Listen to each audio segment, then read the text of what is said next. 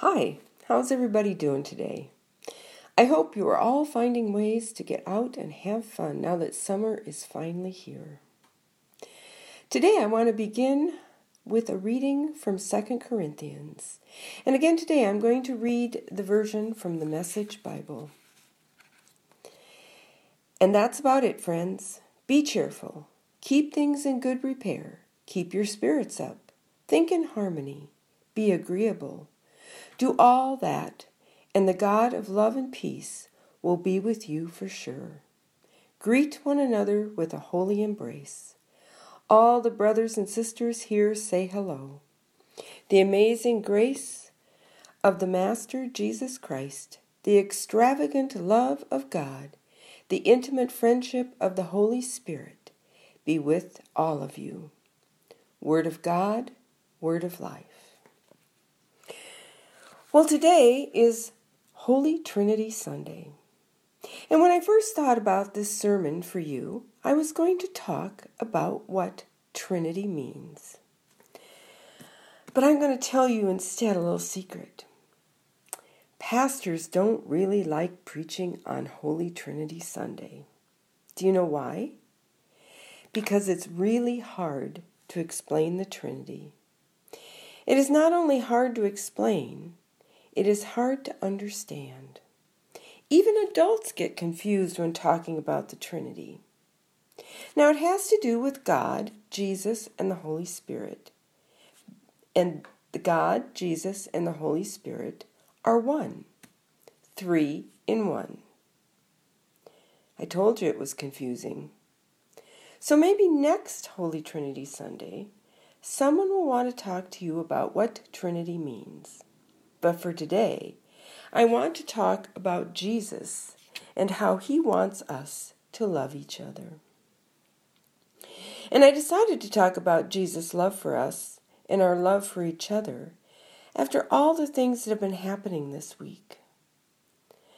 Unfortunately, there are a lot of people who feel unloved and unheard. They are upset and they are hurt.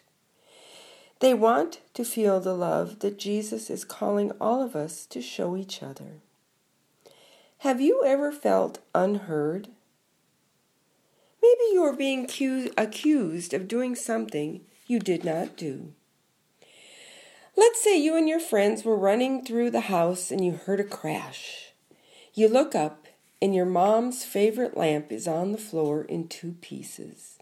It is broken. Now, you're not sure who accidentally knocked over the lamp, but your mom is blaming you. No matter how hard you try to convince your mom that you are not the one that broke the lamp, she would not believe you. You begged her to believe you, but she refused and was convinced that you were the one who broke it. You were not being heard. And I bet if that happened, you would be mad. Well, that is how some people feel every day. They are asking to be believed and heard, and they feel that no one cares about them. Now, that is no reason for violence. It's no reason to throw rocks, steal from stores, and do other things to hurt people or property. And most people are not acting that way. But it seems all we hear about are those few people who want to cause problems. If there is one bully in your class at school, it does not mean that everyone in the class is bad. Most people in your class are good, but everyone talks about the bully and makes all of you look bad. And that's what's happening in our world today. There are a few mean bully people out there that are making the rest of those who just want to be heard look bad. But remember, Jesus calls us to live in harmony with all people. Jesus reminds us that we are all God's children, and we should learn to get along with each other and love each other. Now, sometimes it's hard to understand why people do some of the bad things they do and act the way they act. We will never understand unless we listen to them and try to understand how they are feeling. The first step to loving someone is to understand them and understand their feelings. The best thing we can do is to be cheerful, be agreeable, and think about getting along with other people.